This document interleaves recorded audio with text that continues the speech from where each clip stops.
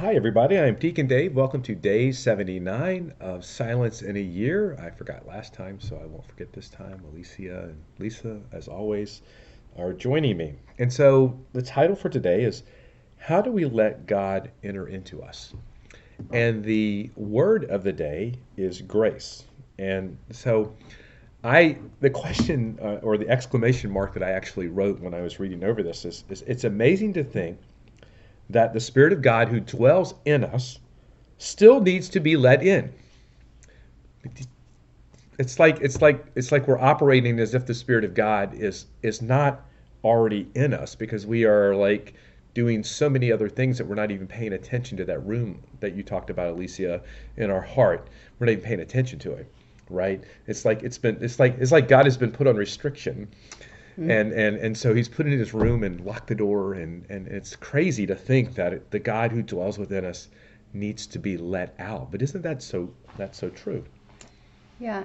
I was thinking when that happened is that first thing I thought of is we have to meet him there, right? And allow him to dwell in us and how often we don't do that. And I related that to, if you have an injury, and say when I had my rotator cuff surgery and I had to go to physical therapy and I had to use it and I had to learn how to use my arm again with the limitations that it had, and actually part of it became very atrophying, like I couldn't move it because the physical therapy wasn't really working. Well, we have to exercise our heart. We have to exercise and allow God to come in, or our hearts get hard and they die. And that's why we lose focus of that presence of God in our heart because we're not practicing that. Lisa. Well, a few things. So, Deacon Dave, you were talking about like how we have to let Jesus in, and that's why a lot of those icons with Jesus knocking at the door, the doorknob is on the opposite side of Jesus because he wants to come in, but we have to let him in. And then I had something to do with your point, Alicia, but now I just can't remember. That's okay. I've got this picture like of that door, right? And on the inside there's a handle, but then there's like a padlock of distraction. There's a padlock of noise. There's a padlock of busyness. There's a padlock of other priorities. And so there's like a series of padlocks that are all locked up that need to be unlocked in order for Jesus to be able to come in. And so, like you were saying in the last episode, is take off the training wheels. I love that. But it's not okay to not take off the training wheels. It's not okay to be distracted. Okay, we actually need to focus and take all of those padlocks off and let Jesus in. Why did you look like that for? You gave up. Because I know it's not okay to be distracted, but I mean, well, I don't know if I would say that it's not okay to be distracted, because sometimes we do have distractions when we pray, and it's because Jesus wants us to bring whatever those distractions are to him. So, I don't know. I meant the physical distractions of a cell phone and those sort of things. Got it.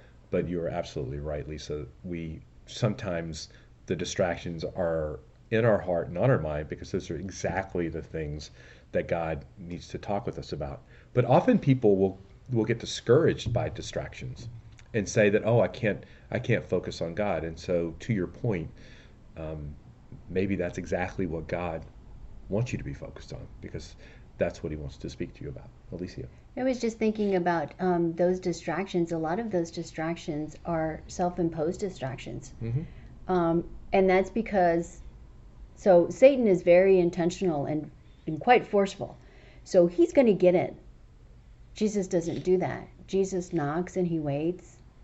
He knocks and he waits, and he knocks and he waits. He's patient with you, waiting for you to let him in. He does not force that entry like Satan does. So a lot of those times, those padlocks is us putting them on there because they were imposed by the imposition and the forcefulness of sin. Okay, so I'm going to slightly modify, in my opinion, what you said. Okay. The devil cannot force us to do anything.